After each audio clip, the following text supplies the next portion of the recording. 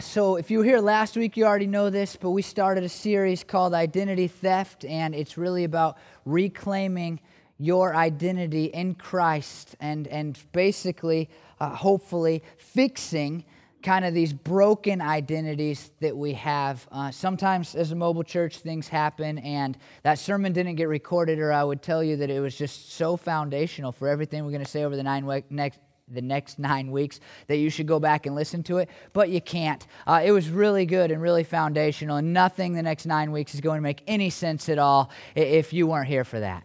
No, I'm just kidding.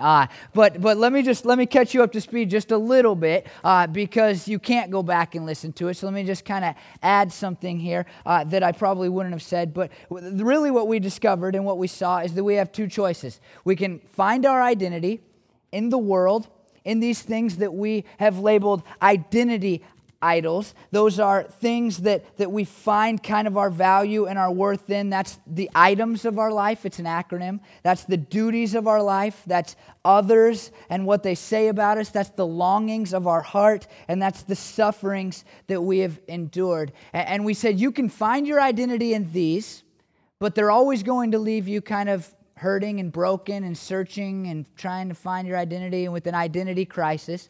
Or you can find your identity in Christ, as we have up here, and we put the handprints last week. You can find your identity in Christ, and when you begin to find your identity in Christ, you begin to take back the identity that God gave you even in creation. I mean, at the beginning of creation, when God created us, He said that we were valuable and that we were honorable and that we were lovable and that we had purpose. And a lot of times, you know this already, what Satan does, what the world does to us, it says, no, you're not that valuable, and you don't have a purpose, and you really aren't worth anything, and you're probably not lovable because you don't have any value or any worth, and you don't have any real purpose, so how could anybody ever love you? And we start, you know this, you already know this is not new information, you start to buy into these lies about yourself. And you go from one identity to another saying, is anything going to make me feel good about who I am? But you really, if you're finding your identity in your idols, never going to feel good for that long because you'll never have peace because somewhere inside of you know that your identity is ultimately going to crumble. If you're basing it on your good looks, they'll go away. If you're basing it on your duties, someday you'll retire or get fired or whatever it might be. If you're basing it on what other people say about you, somebody's going to say something mean and you're going to have an identity crisis. If you're basing it on your longings, either you're going to fall short of accomplishing those longings or you're going to come to them and they're going to come to fruition and they won't be longings anymore. They'll just be your life and they'll be your duties and you'll have to switch your identity all over again. And today, I want to just kind of dive into one of the things that I think is a lot of times maybe number one place and kind of a thing that's going to determine how we see ourselves and how we fill in that sentence. This is something else we talked about last week. I am, and then if you put a blank there, how do you fill that in? I am. And I think one of the biggest things that we kind of fill it in with is whether or not we are good enough. Like a lot of you would probably fill in that sentence with, I am not good enough. And it's kind of this, I don't know, this out there kind of hard to grasp a hold of thing. What does it mean to be good enough or not good enough? I mean, right? I mean, it's just kind of this level that we set at some point or somebody set for us and we don't really know what the level is, but we just kind of feel, I think, a lot of times, and I'm not just saying you, I'm saying me too, like I'm not at that level, whatever that level is, I'm not quite good enough. And I think we start to take on this identity of not good enough at a fairly young age based on a lot of the things that we've just listed, our idols or whatever, but a lot of times it is based on whether or not we have kind of been chosen.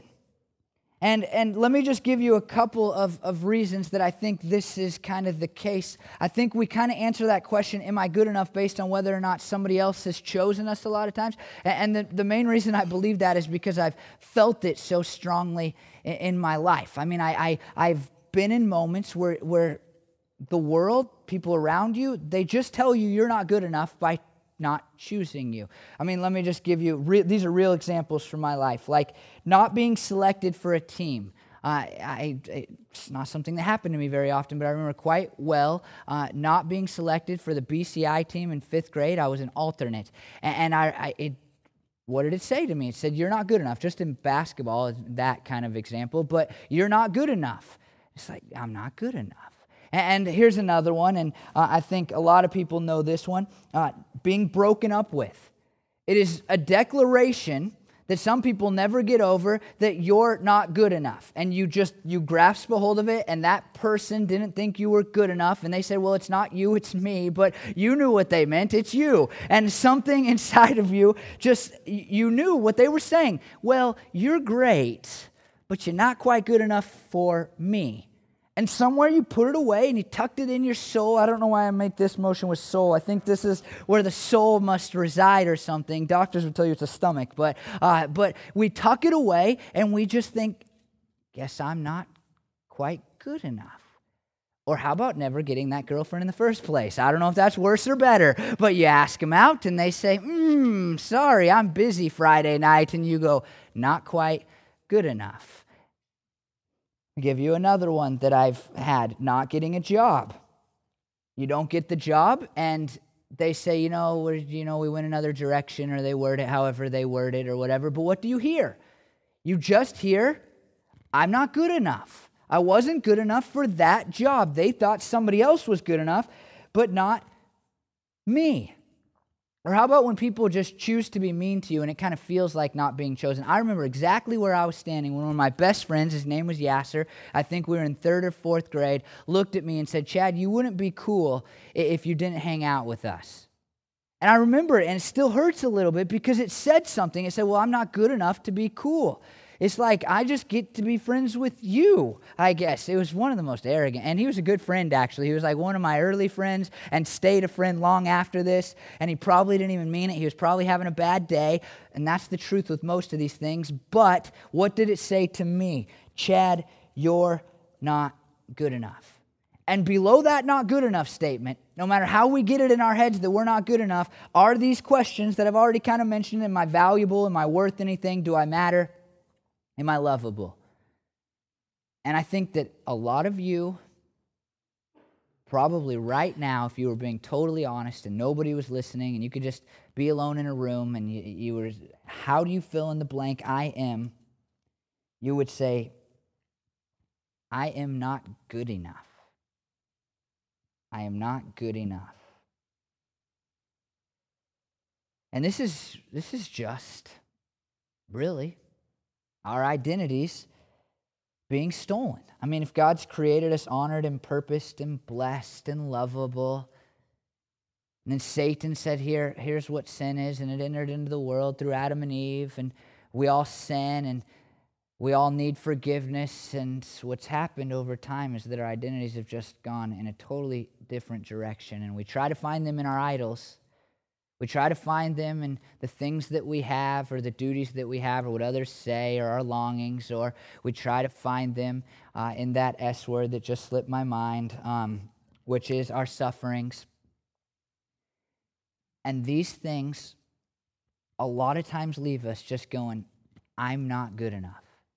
Like when you're a kid, and you look and another kid has something that you don't have, your items, the stuff that you have, one of those identity idols. I mean, you go, well, apparently we're just not a good enough family, and I must not be good enough to have enough money to do that. We start to fill in that blank, don't we? Or your duties. You look at your job and what your responsibilities are in life, and then you compare it to somebody else, and you think like, well, if I was just good enough, then I would have that guy's job, or I would be doing something that mattered in the world, but right now I'm not really doing anything that matters that much. Or you know that people have said to you, maybe this week somebody has said something to you, and it just, all you heard, even if it was just, I don't have time to hang out with you this week, all you heard was you're not good enough to spend time with me this week. Or you have these longings that you just know you'll never achieve, and it says, I'm not good enough. Or you've had these sufferings, and they point to your belief, the fact that you believe that you're not good enough. Look what I've been through, I can't be good enough, or else none of this stuff would have happened to me. It would have happened to somebody else, but it happened to me because I'm not good enough.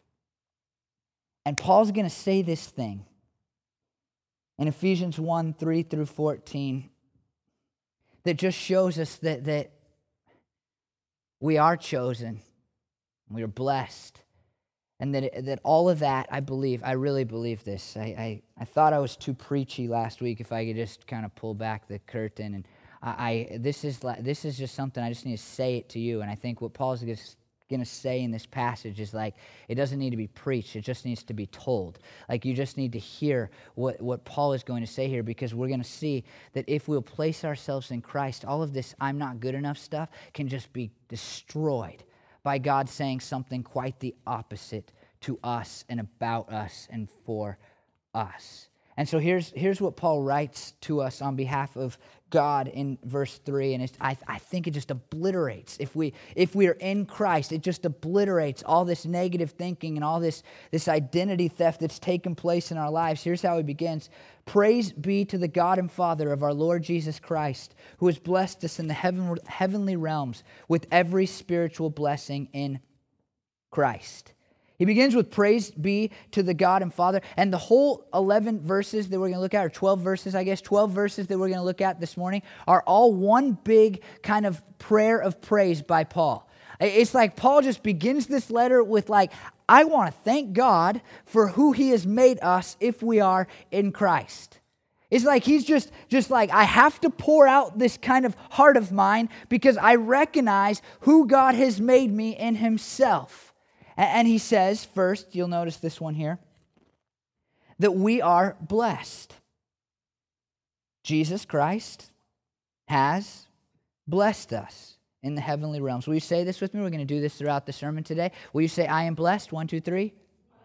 Very good, if you are in Christ. The word translated blessed is a Greek word, eulogetos, from which we get the word eulogy. You could have guessed that probably. And here's the thing, when I see that word and I make the connection, the word actually is a word that talks about what somebody would say about you. It's about words. When we think blessed oftentimes in the Bible, and there's other words that get translated blessed, but a lot of times we just think about being made better or getting all the stuff that we want or happiness or whatever it might be. But this word is really about the things that are said of us. That's at the core of it. What has somebody said about you? And so even in the New Testament, people can be a blessing using this word to God. And you think, well, how could I ever bless God? How can I make him happier? Or how could I, help him in any way? Or he blesses me, I don't bless him. But really, it's about what we say. We bless God because we're God is good and we love God and all those things.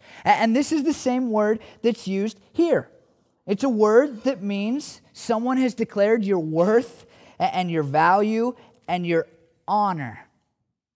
And it's oftentimes used in a way that's a figure of speech in order to kind of describe something else that's taken place. And it's similar to if you said, I'm going to hit the bottle. Hopefully you don't say that too often, but I'm going to hit the bottle. What everybody would know you mean is that you're going to drink alcohol. And so it's kind of this figure of speech. And here in Ephesians, it's probably a figure of speech to say, look, in the heavenly realms, great things are said about you because God has done great things in you if you are in Christ. I think, if you're like me, you hope at the end of your life, when somebody is eulogizing you, when somebody is saying something about you, that they say great things about you. Don't you? Don't you sometimes wish you could just listen to your funeral, in Huckleberry Finn or whatever? You could listen to people talk about you because you want to know, you want to believe that when it's all over and people are talking about you, that they're going to say things that make you sound really valuable and important and lovable and all of those things. You want, I think we all want, to know that people have good things to say about us. And Paul says, think about that, because some of you go, no, nobody says anything good about me. And some of you have this self-talk. I know this because I interact with you. Some of you have this self-talk that says, even when people say good things to my face, they really mean something else. They really are just being nice to me. I have people that in our congregation that actually have said people are just being nice to me. And it's like, here's what Paul is saying. This is huge. This is such a big deal. God in the heavenly realms is saying good things about you because you are now, if you are now, in Christ. You see, the eulogy that's taking place in heaven currently already is a eulogy that suggests that you are honored and that you are loved and that you are blessed and that you are important and that God has given you purpose and that God thinks very, very highly of you. I just a side note, when I think about this, I think every time I've kind of thought through this, it's like a verse that I wish every person could just hear that's thinking about committing suicide. Because isn't that kind of when people get to the end, they just think like, well, I'm not important to anybody, and so it won't matter if I cease to exist, or I'm not lovable, or I don't have any value or any worth to the world anymore, and so why don't I just end it all because I don't have any of those things? And here is Paul saying, look, if you place yourself in Christ, if you become a Christian, then in the heavenly realms, which doesn't just refer to a location, it refers to a spiritual reality. In the heavenly realms, great things are already being declared about us and our value and our worth, about who we are and our identity.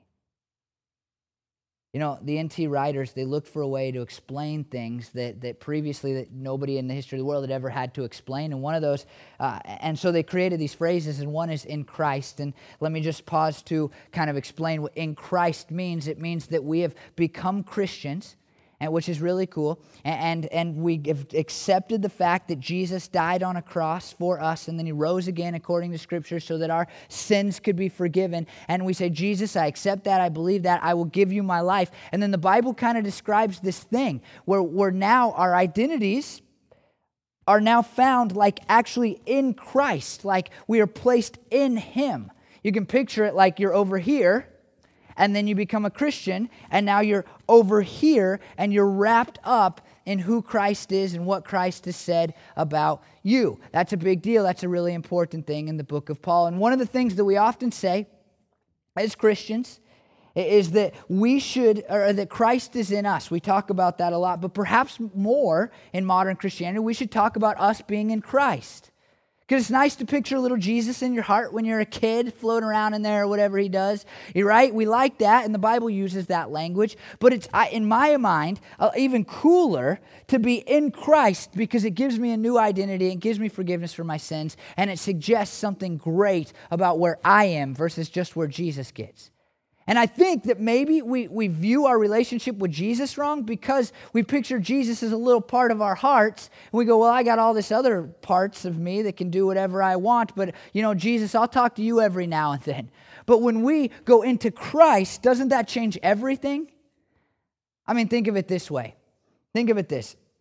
If somebody from Canada moves to America and becomes your neighbor, then you know a Canadian.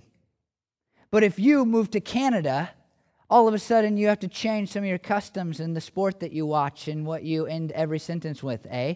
That's what it changes everything. And you could pick a more extreme example. You could pick an African country, or even Mexico would be a more extreme example. To know a Mexican person is not quite like going and living in Mexico. And the Bible is saying about being in Christ, being a Christian, that it's not just having Jesus come into your life, it's actually you going into Jesus' life, and that, I think, changes everything about us. He continues in Ephesians 1:4. For he chose us, I could just stop there, right? For he chose us in him before the creation of the world. Will you say, I am chosen? Very good. This verse and verses like it cause huge theological conversations. I mean, what does it mean to be chosen? When in the order of salvation did God choose us? Did God choose us apart from his knowledge that we would accept him as our Savior? Or did God choose us based on whether he foreknew that we would choose to accept him as our Savior? And here's what I have to say about that today. That is not Paul's point. And every theological argument that I've had, which is a lot about this very topic right here, are completely missing the point of what Paul is saying. What Paul is trying to get at here is not how you came to salvation. What Paul is trying to get at here is what you have when you are saved. One author said it this way, and some of you may not like this, but I think it gets us to the heart of what Paul is trying to get at. Individuals are not elected and then put in Christ. They are in Christ and therefore elect. Paul doesn't look at non-Christians and go, sorry, not elect, kids. It would be great if you could get all this stuff that we have in Jesus, but God didn't pick you. He looks at Christians every single time and says, hey, good news, now that you're in Christ, I know this about you. God has chosen you. Paul is not writing here. I'd like to point this out again. I've already said it. He is not writing a giant theological discourse here to say, look, let me tell you about the order of salvation as it would be called in theological circles. Let me talk to you about how you got to this point. He's saying, hey, God, I'd like to thank you for what we are, what we know about ourselves, because we have come to this point, because we are now placed in Christ. Paul's focus on election here is not like our theological thinking, but rather to express the greatness of God in choosing those of us who are Christians. Let me read it again. But Paul's focus on election here is not like our theological thinking, but rather to express the greatness of God in the choosing of those who are Christians. If we focus, this is somebody else's quote, if we focus on praising God for valuing us, and if we realize the responsibility that his valuing brings, we have understood Paul, and the other questions on election recede in importance. No one should worry whether he or she is elect. The main question is, are you in Christ and one with him? You see, Paul's point in this passage is to say, look, if you're a Christian, God has chosen you. And being chosen is a beautiful thing, because being chosen says, I value you enough. I think you're lovable enough. I think that you have been created in a way that matters enough for me to pick you. Two extreme examples. BCI, as a fifth grader, mentioned that one, wasn't selected. I have this other great memory, though. It was my first tryout for AAU basketball, and I think I was in fifth grade, and you try out, you're nervous. I don't know if you ever tried out for anything. It's very stressful because you're asking, you really are. You're going, am I good enough? That's the question you want to know. And me and my dad went into the bathroom at McNary High School, and we're going to the bathroom in the stalls there, and all of a sudden my dad's like, shh, shh, shh, shh, and tells me to be quiet. And so we're sitting there, I'm thinking, this is kind of weird. And my dad has realized that you can hear the coaches talking through a grate in the bathroom wall. And we knew in that moment, because they said I was on the team. And I think they even said in a really nice way that I was on the team. And in that moment, I felt pretty good. And because I had relieved myself too. But you know, it was a great moment. It's a moment I look back on and think, yeah, that was pretty awesome. You know, I was chosen. I was good enough to make the team. Think about this. Think about all of the things, all of the moments in life where you have just felt either really good or really bad because somebody has chosen you or not chosen you. You can think of PE in school. Those were stressful moments, right? I mean, those were, I'm an athletic guy, and it was stressful for me because I'm thinking like, I better get selected first. But I know for some of you, I empathize with you, that you're thinking, just pick me, you know, like, please don't let me be the last kid. There's a great Wonder Years episode about that whole thing, and Kevin doesn't pick his friend Paul, and Paul ends up being the last selection into the last selection, and they get super mad at each other because of it. And it's all because in those moments we're going to feel really good or really bad if we're picked or not. Man, that's a terrible way, that whole picking thing. How about certain friends? You've looked around in your life and you've thought, either I'm pretty awesome because I get to hang out with these people, or you've thought, I'm just not that cool. I guess I kind of got you. You know, like, I know it's in your head. It's like we're not honest about that, hopefully, or else you're not going to have any friends anymore.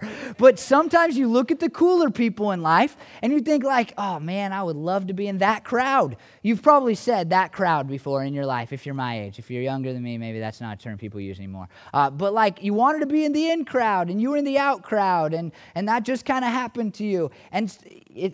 Or maybe you were in the in crowd and then you felt good. Or what about when a college either chose you or didn't choose you? One felt good, one felt bad, right? I mean, like on either side of that. Or how about a certain job? You couldn't get it or you did get it or whatever and it felt good. Or you got that girlfriend that I mentioned earlier and it felt good, and hopefully you're still married to him and you're thinking, yeah, baby, she chose me and not you. This is what Paul's getting at.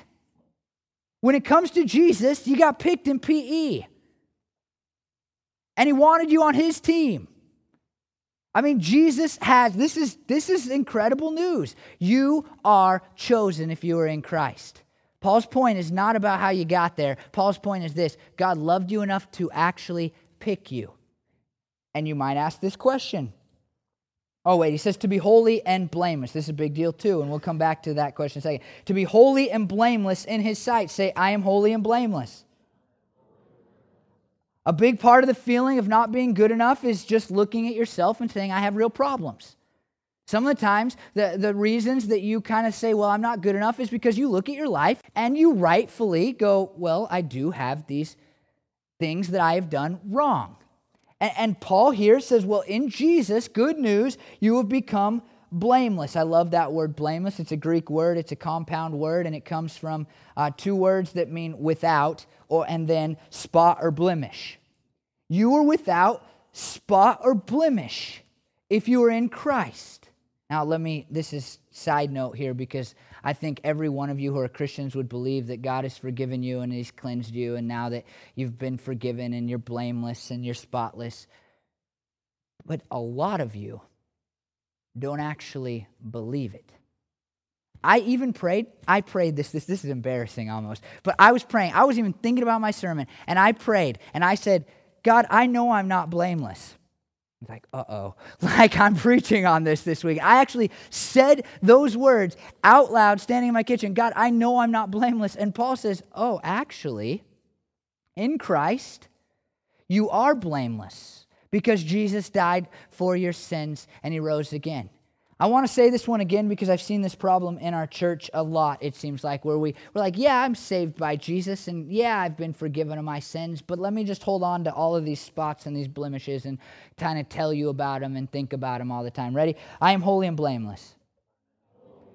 Very good. We sing this song, but do we really believe it? Oh, precious is the flow that makes me white as snow. No other fount I know, nothing but the blood of Jesus. And Paul says you ought to believe it. You ought to believe that by the blood of Jesus you have been made white like snow. And then Ephesians 1:4-8, he says, in love He predestined us for adoption to sonship through Jesus Christ, in accordance with His pleasure and will, to the praise of His glorious grace, which He has freely given us in the one He loves. In Him we have redemption through His blood, the forgiveness of sins in accordance with the riches of God's grace that He lavished on us with all wisdom and understanding. You are adopted. Will you say, I am adopted? You see, your parents often drive your identity. You know that already. I said this last week. From the time you're really young, you're already forming an identity, and it's wrapped up in the things that your parents say for you, the things that your parents do for you, and some of you's identities were destroyed at a very young age because you had parents that were mean to you, parents that were just didn't do anything with you, just kind of put you in the other room and said, figure out life. Or you had parents that disappeared on you and they went somewhere else altogether. And from a very young age, that says, you know this, right? This is not new information. I'm not teaching a psychology class here. You already know that somewhere inside of you, you've gone, I'm not good enough. If I would have, and you would never vocalize this because you know that the counselor or the psychologist would say, well, this isn't true, and you know that anybody you talk to would say it's not true, but if you were being honest, somewhere inside of you would feel like at least, and maybe believe, if I was good enough, then they would have said nice things to me, or they would have been there more for me, or they would have never left me. And Paul, this is good. This is good what Paul says. Because Paul says God has chosen to adopt us. That's kind of the ultimate form of saying, look, I look at you and I see you as valuable and lovable, and I see you as having purpose, and I see you as somebody who has worth. Right? Because I like a lot of you and I love a lot of you, but I wouldn't adopt you. I mean, like, that's where there's some kind of line drawn, right? Like, even think of this, like, I love a lot of you and I like a lot of you, but it wouldn't be like something that I just set my mind to, like, hey, I really need them to move in with us, because that's how awesome they are. I really just want them to come in to my house, and just be a part of me and Bryn's family. I mean, that's, and it's not that it's just that's like the ultimate, right? I mean, that's the ultimate, like, I think highly of you, is somebody adopting you as their own. We even say that in language, right? Like, we've said things like, they've adopted me as their own. It's not an official adoption. It's just like if you didn't have a parent around or something, and somebody looked at you and they kind of took you in, they took you under their wing, and they cared for you. There's a great story. Myers Leonard, my new favorite Trailblazer after the playoffs. If you could go find his backstory, it's fantastic and amazing. His dad died. His mom got really some serious mental issues, and a Christian family just kind of took him in as their own. He still lived at home. He still has a relationship with his mom, but if they were going to a sporting event or the zoo or whatever, they would take Myers Leonard with them. And if you listen to the guy talk and you actually pay attention to kind of who he is, he seems like a Christian guy that really is pretty well put together and has his head on right. And it's because somebody looked at him and I think said, hey, wait a minute. You might feel like your identity is crumbling, but we think something of you.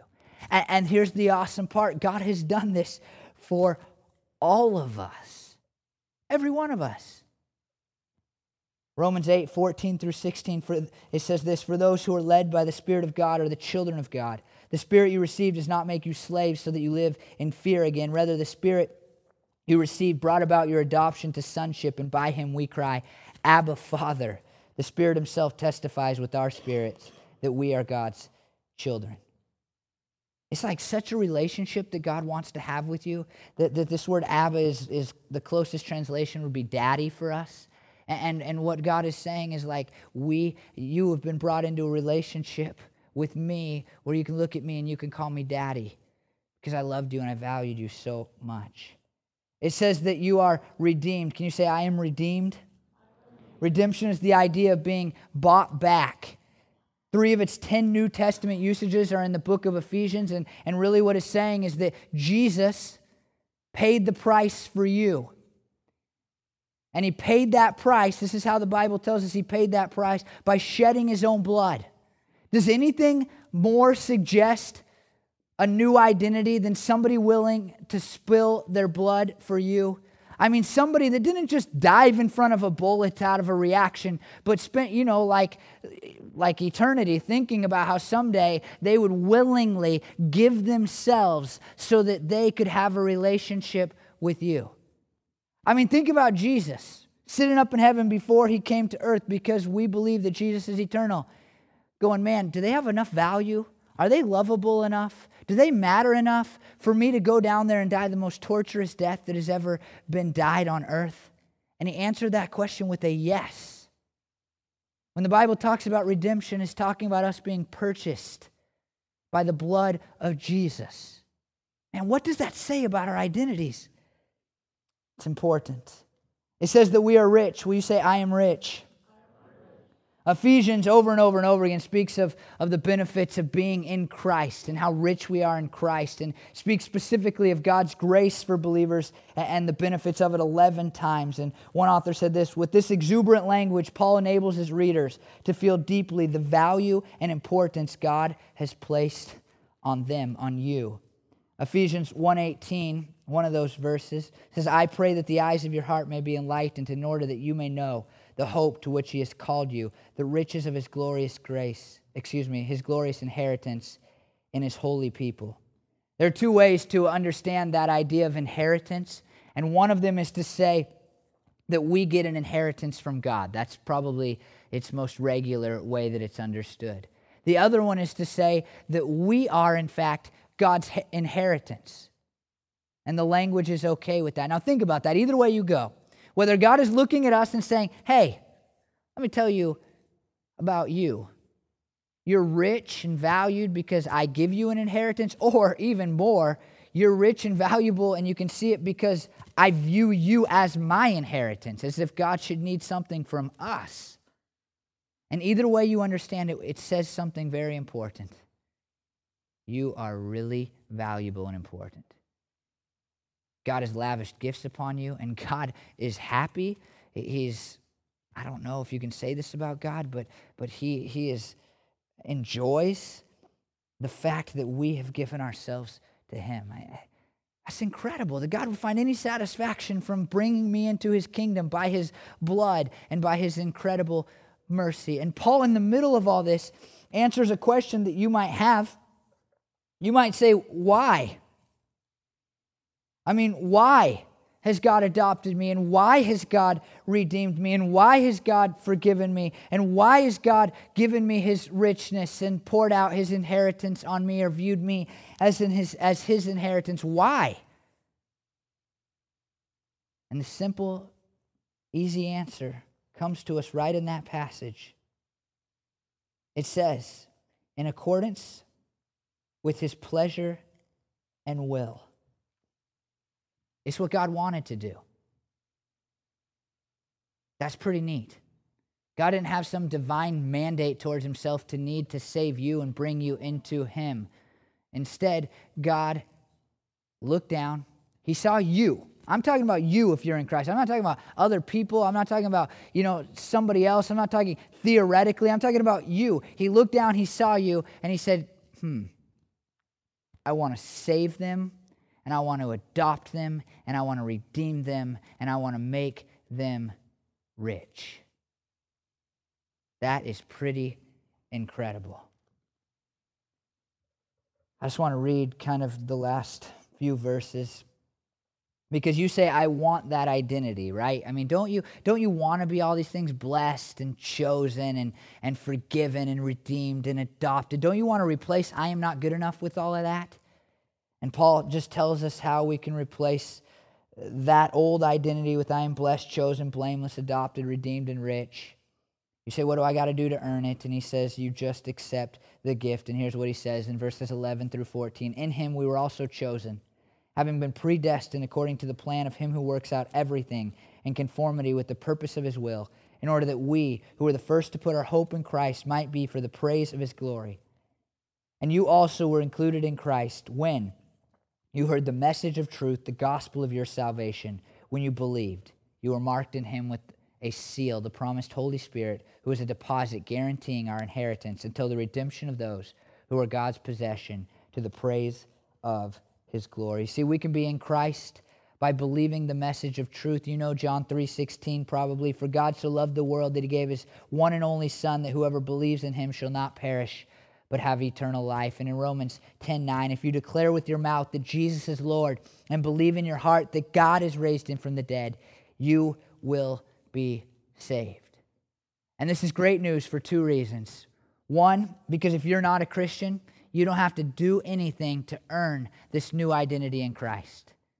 You don't have to get a new idol. You don't have to work really hard. You simply believe that Jesus died on the cross for you and that He rose again according to Scriptures, and you give Him your life.